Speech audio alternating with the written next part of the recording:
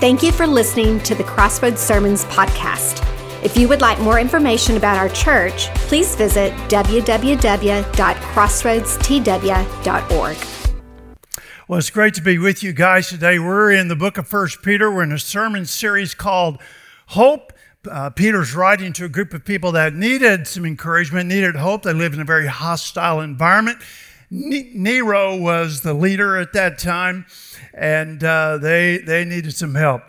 They needed some hope, and we find our hope. They found their hope in the personhood of Jesus Christ.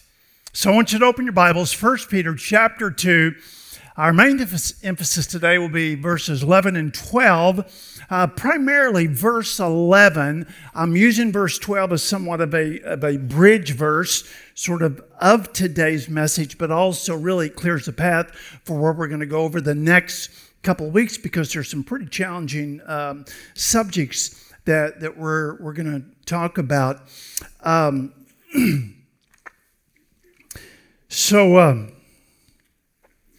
I did something I'm ashamed to tell you. I a great sin in my life. For 40 years, I go to my study at 6 o'clock on Saturday nights, and at 9 o'clock I go to bed. 6 to 9. Well, I went to bed at 9 o'clock. But Mrs. Jose Altuve Jr. sleeps with me. And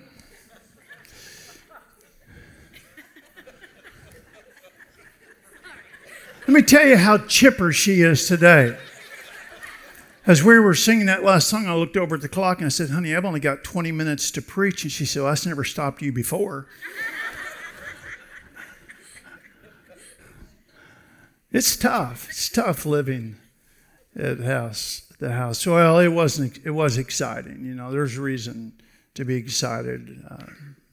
I think the Bible is about excitement and joy, so I have no problem if you want to talk about the Astros. Talk about Jesus, obviously, a lot more, but there's no problem having fun. I think fun begins in Christ. I think there's a lot of laughter and a lot of joy, and I think they're a pretty class-act group of guys.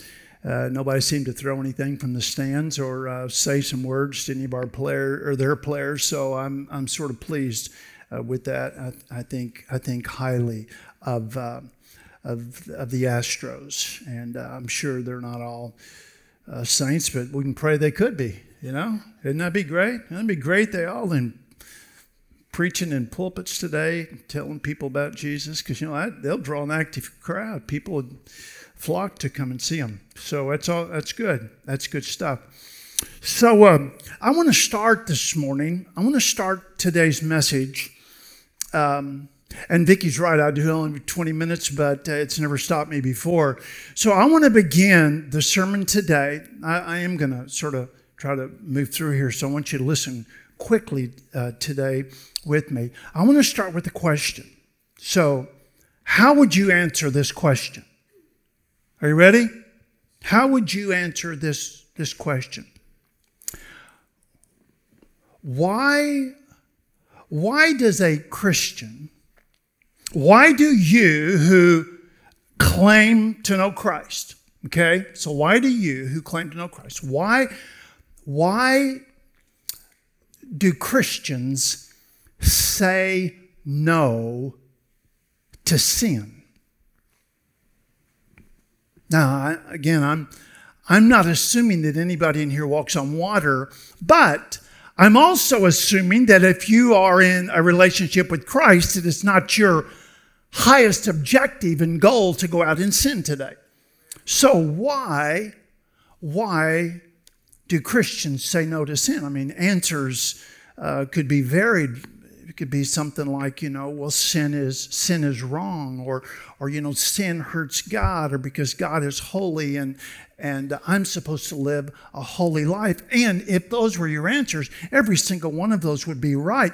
But what I want you to see this morning in our text is that Peter actually drills down a little deeper and begins to uncover layer by layer the root the root of why Christians would say no to sin and why Christians would want to live, would want to walk in holiness as God is holy.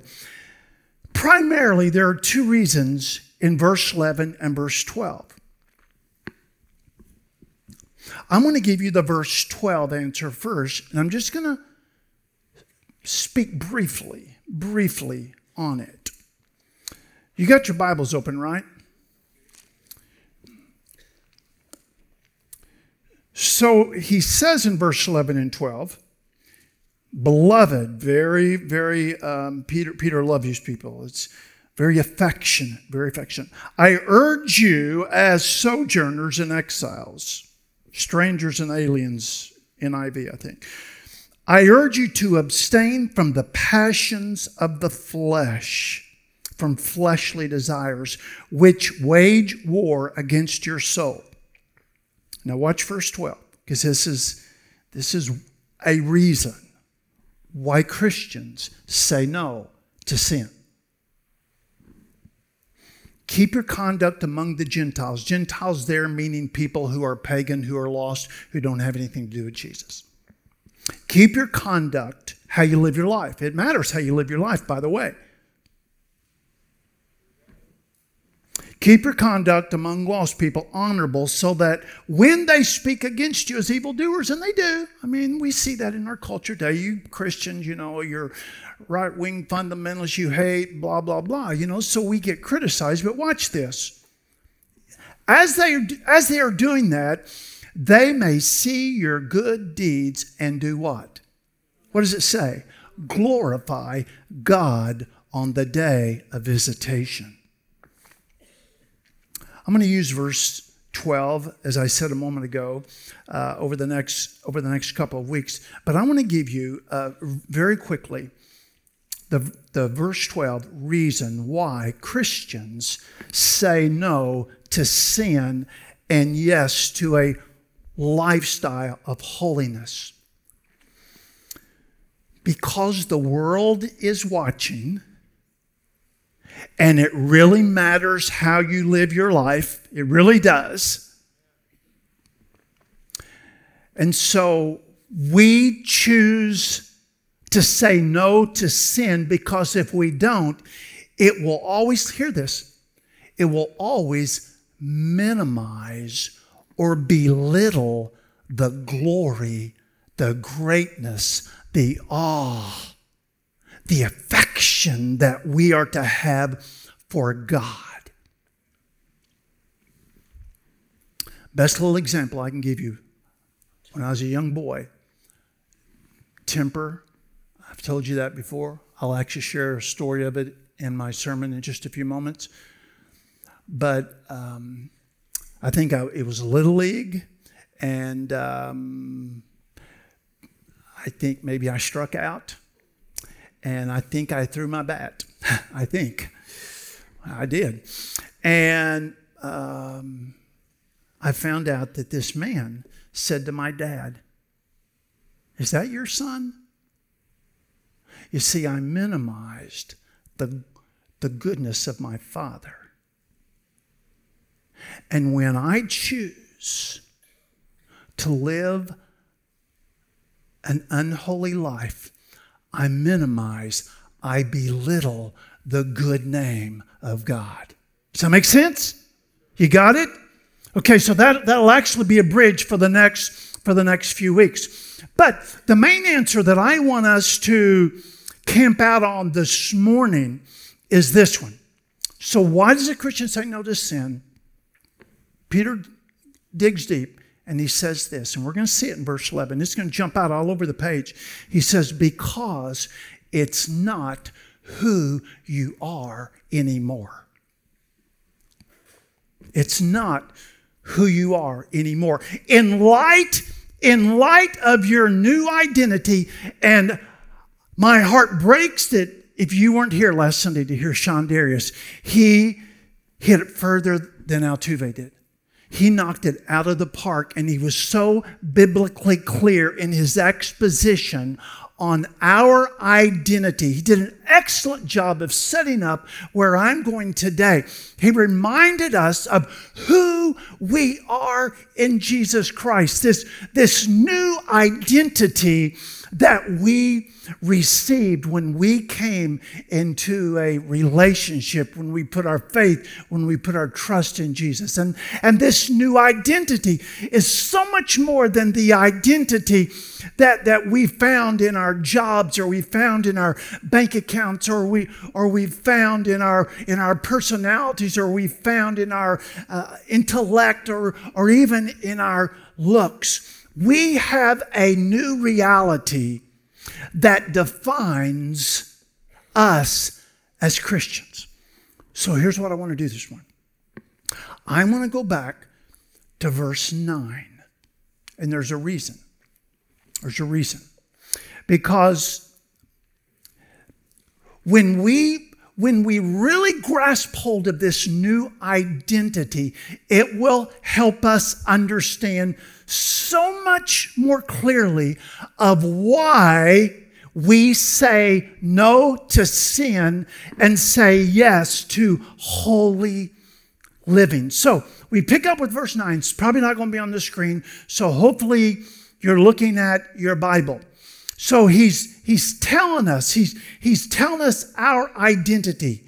He's showing us who we are in this newfound faith. He says, but you, remember he's writing to some people that are discouraged, live in a very hostile environment towards Christianity. It would have been easy to say, you know what, I'm gonna become like everybody else so I don't get crucified or beat up or lose my job. Because there's only two choices. When you live when you're passing through and you live in a culture that is not a Christian culture, you can either give in, you can adopt to their way of life, which probably is not the best way, or you can learn to stand in your new identity. So look what he says. He says, but you are a chosen race, a royal priesthood, a holy nation, a people for his own possession. That's good.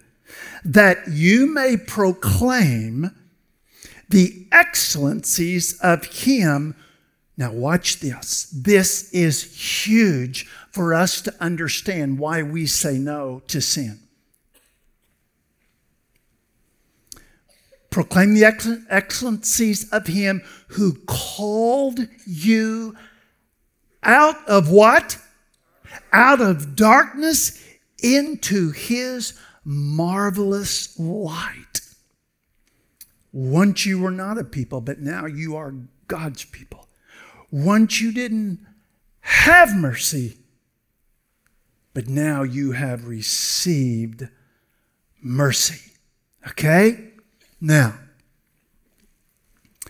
in other words, our identity now will determine our behavior. It always does. Identity, who you are, always flows into our behavior. So now look what he says in verse 11. So, beloved, I urge you, sojourners, exiles, just means visitors. We're just walking through. We're just visiting this planet Earth. This isn't our eternal home. Right? Right? Okay. Just want to make sure, because sometimes we act like it is. I urge you as sojourners and exiles to abstain from the passions of the flesh which wage war in your soul. Ooh. Do they? I want to go back to a little section in verse 9. Please hang with me for a few moments. Would you please? Okay, thank you. Because if you can get this, if you can understand this, it will be freeing of feeling like sin wins the victory. Because of your identity, because of who you are, Did you know that Christ has given you the ability and the desire in your heart to say no to sin and yes to holiness? Look what he says in that little section of verse 9. So he says all this, you're a chosen race, royal priesthood, holy nation. And then watch what he does at the end. He says that you may proclaim the excellencies of him. Sean Deere did a great job of explaining that. And watch this. Who called you out of darkness into his marvelous light. So what Peter's doing here, church, he's talking about your identity. But before you received Jesus Christ, before you came into this relationship, you are defined, your identity was that you walked in darkness. Your identity pre-Jesus days was darkness. Now, what does that mean? What does that mean? Well, the Bible talks over and over and over and over and over again about our identity before Christ, about darkness, about people walking in darkness. I think of John chapter 12, verse 46. Jesus said, I have come as light into the world so that everyone who believes in me will not remain. Not what? Say remain. Remain in darkness. In other words, Jesus says, I came so you wouldn't stay in darkness. Before you were saved, you were in a state of darkness. What does that mean? What does that mean? Very quickly, two things. Here's what it means to be in a state of darkness. Number one, intellectual darkness. There was a time before Christ that you were in intellectual darkness, which meant there was a time that you didn't have the capability or the ability to understand the truth of God's word. The Bible made no sense to you. How many times have you talked with people that say, you know what, I've read it, and it does not make any sense to me. And then they'll say, but you know what? There was this time when I went to camp or Mark's class came over and did 3 circles with me. And all of a sudden, it made sense. It began to make sense. You see, a person that is walking in darkness does not have the ability to comprehend or to understand the truth of God's word. But God in his mercy, and this is the good news for you and me, God in his mercy brought you out of darkness and he brought you into his marvelous light. Not by your good works or your good deeds or because you're better, smarter, richer or anything like that, but only because of his mercy. You get it? Because of his great mercy. You know, right here, dear friends, this is an incredible test, or you might say it's really evidence of whether you are saved or not. Oh, he's going to give me some evidence that I'm really saved because I've struggled with that. Am I saved? Am I not saved? Well, the question is, when you read the Bible, does it make any sense whatsoever to you? Because in darkness, it doesn't. But look at the second thing, and that'll help answer that question. Not only are you walking in darkness intellectually, but you're walking in darkness morally. Morally. Before Jesus Christ saved you, not only did you live, not only did you walk in darkness, but you, hear me, but you didn't even have the ability or desire to honor God, walk in holiness because he is holy. You did not have the ability to obey God. Now, I ask that question again. What is the evidence of salvation? I think it's clear from the scripture. This isn't made up Larry stuff. This is not some book that I read. This is biblical. I think it is evidence of your salvation. If you read scripture, and some of it's really hard. It's tough. But it begins to make sense because the moment you came to Christ, he brought you out of intellectual and moral darkness into his marvelous light. Some of you just sitting there. Do you believe me? You think this is real?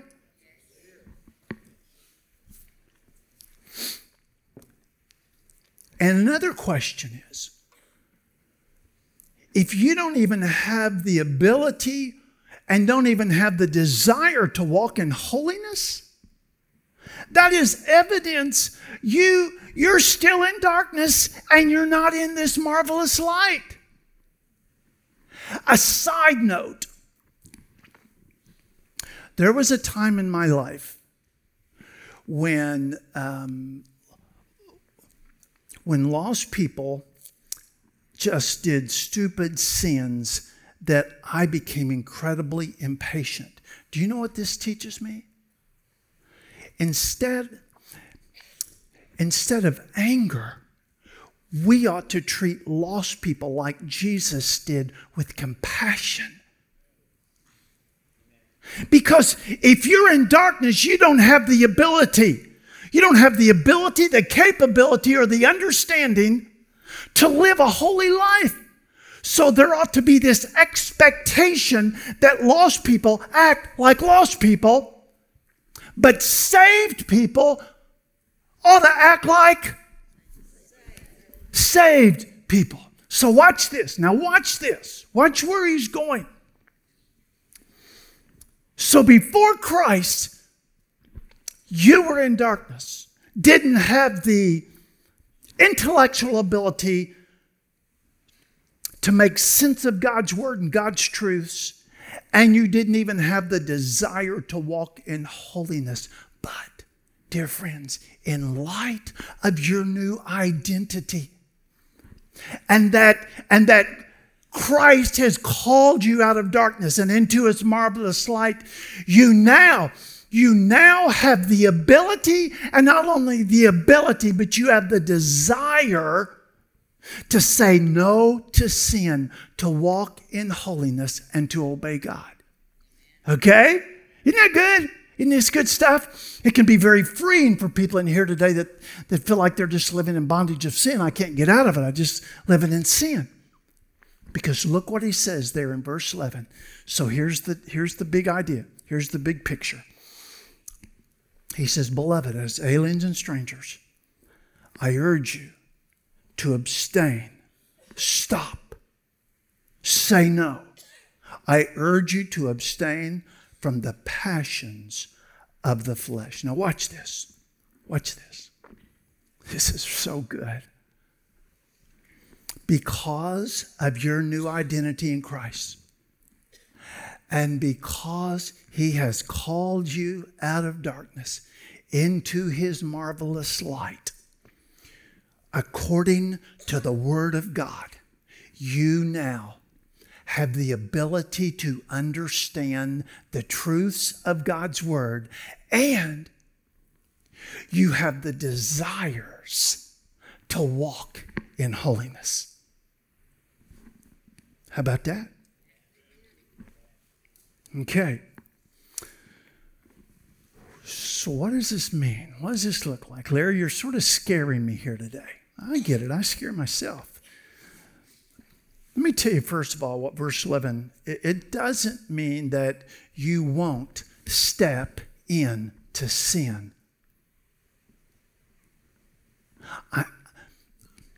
It doesn't mean that you are perfect. Because the reality is we still live in the flesh.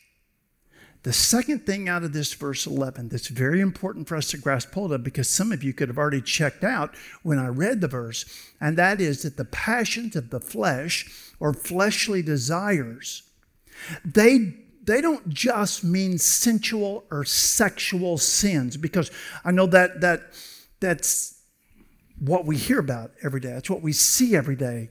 It's such a major part of our culture. And so you might be reading this and say, oh, the fleshly desires. Well, I don't really struggle with sexual sin, so I'm going to think more about the Astros game on Tuesday night. No. You see, there is such a wide smorgasbord of fleshly desires. Galatians chapter 5. Let me share with you now the works of the flesh are evident. Sexual immorality, there's that one. Impurity, sensuality, idolatry, putting something else above God. Sorcery, enmity, strife, jealousy, fits of anger. Wait, I'm going to erase that one. Rivalries, dissensions, divisions, envy, drunkenness, orgies, and things like these. Friends, those are the desires of the flesh that wage war in our life. Let me tell you about mine, my besetting sin. Besetting means this area isn't totally sanctified yet, and it's anger. God's done a great work, as I've shared with you. I have not thrown my family's luggage off the Rocky Mountains in 17 years. But let me tell you where anger manifests itself in me when I'm driving. Oh, I just hit a hot button. I am ready to pass legislation that all cars must be made of Nerf, you know? So I live just a stone's throw from Research Forest. I mean Indy 500. And when I get in my car, there is that fleshly desire to want to act like an idiot, like others. You know, we were on our trip recently from Colorado Springs to 43 miles north of Denver on Interstate 25. Hell has to be smoother than that. We got to our campground that night in Fort Collins, and I looked on my phone, and I probably didn't have the right attitude, but it said that there had been a 9-car pileup on southbound I-25, and I'm like, duh. I've never seen anything like that. So what's yours? What's yours? You see, Peter is saying, you have this new identity and you have this ability and desire to say no, Larry, to say no. But you still have to hear me, but you still have to get to that place where you do exactly what it says, and that is to abstain, to get away from that area that is waging war with your soul. This is serious business. Sometimes I make things cute. Probably shouldn't as much, but this is actually incredibly serious business for a believer. And even so much more for somebody who thinks they're a believer, but they're not. Who might say, well, you know, we all sin, and just let it ride. But because you are a chosen race, because you are a royal priesthood, because you have been given mercy, because you have been brought from darkness to light, you have the ability to say no to sin and yes to holiness. That's what Peter is saying.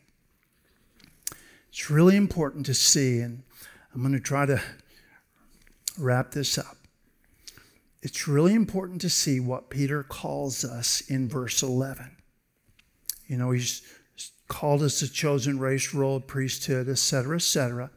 And in verse 11, he calls us sojourners and exiles, or aliens and strangers. The words are synonyms.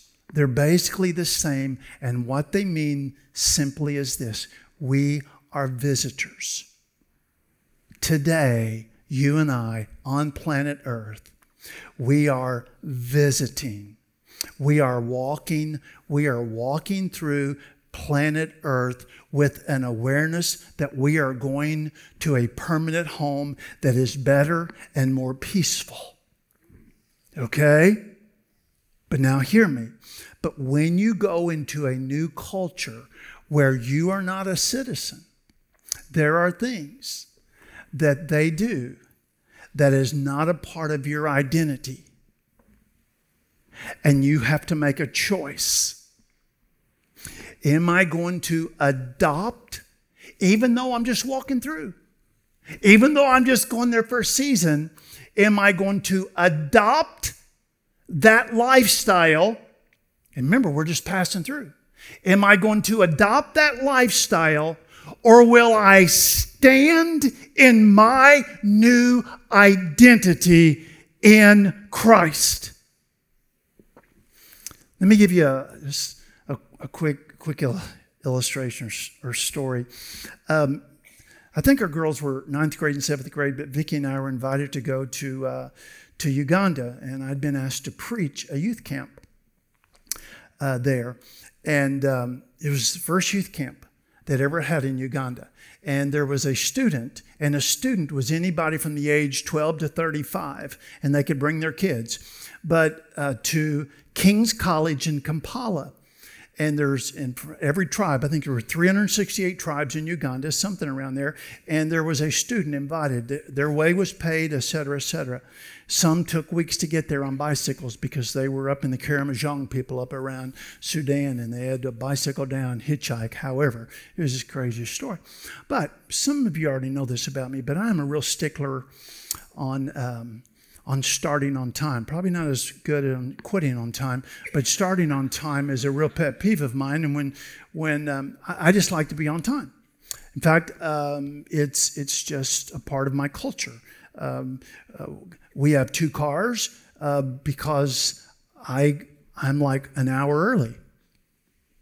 That's the way I always am. I'm just early. Well, so the service, first night, all the students are going to gather in the auditorium there, and the service was to begin at 6 o'clock. And I got there at 5. And I was there at 6. And I was there at 6:30. And I was there at 7. And finally, at 7:30, people started coming for the 6 o'clock service. And I got to tell you, that just really irritated me. And so I talked with Anthony, who was our missionary there at the time. I said, Anthony, this supposed to start at 6. They weren't even coming until 7:30. He said, Larry, you're going to have to chill out because this is just their culture. And so I'm like, okay, well, probably tomorrow night. Second night's it's going to be better. So, yeah, well, it really wasn't that funny, Ian. But it's like 8 o'clock now because they're getting to know one another, and clocks they didn't have watches. Only us, we like clocks and watches. And I was irritated. I was irritated. I came up with all these evil plans that I would just start preaching at 6, and when I was finished, I was finished. If they came in and it was over with, it was over with. But my dear, precious, godly bride calmed me down, and everything was okay. But I can tell you, this is important, but I can tell you what I didn't do. What I didn't do was show up at 8 o'clock and adopt their culture to say, I can show you. I can play that game. No. I didn't do that because that's not who I am. Let's bring this together, Rocky. So, friends, you have a choice. You can see these things on planet Earth that we're only here for 30, 40, 50, 60, 70 years. We're passing through. We're just visitors. You can see these things that drive you crazy or bother you. And you have one of two choices: to adopt the culture in which you're passing through, or to stand firm in your identity. So let me wrap this up. Here's what Peter's saying. You're a chosen race. You are handpicked by God. You're a royal priesthood. You will reign with Christ forever, face to face. Isn't that cool? I don't think we think about that one much. You have received God's mercy. You have been brought or called out of darkness into His marvelous light. You have been given the ability to say no to sin and yes to walking in holiness. And you are just a visitor passing through. So when he says in verse 11, abstain from fleshly desires, say no to sin. Do you want to know why you are to say no to sin and to walk in holiness? Not just because it's wrong. Not just because you're keeping a list of do's and don'ts, but you say no to sin because that's not who you are anymore. It's not who you are. Someone comes up to you and asks you, why don't you lie? Why don't you steal? Why don't you cheat on your taxes? Why don't you cheat on your spouse?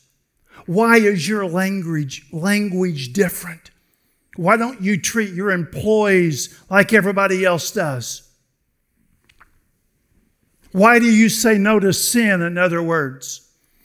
The most biblical answer is simply this: because that's not who I am anymore.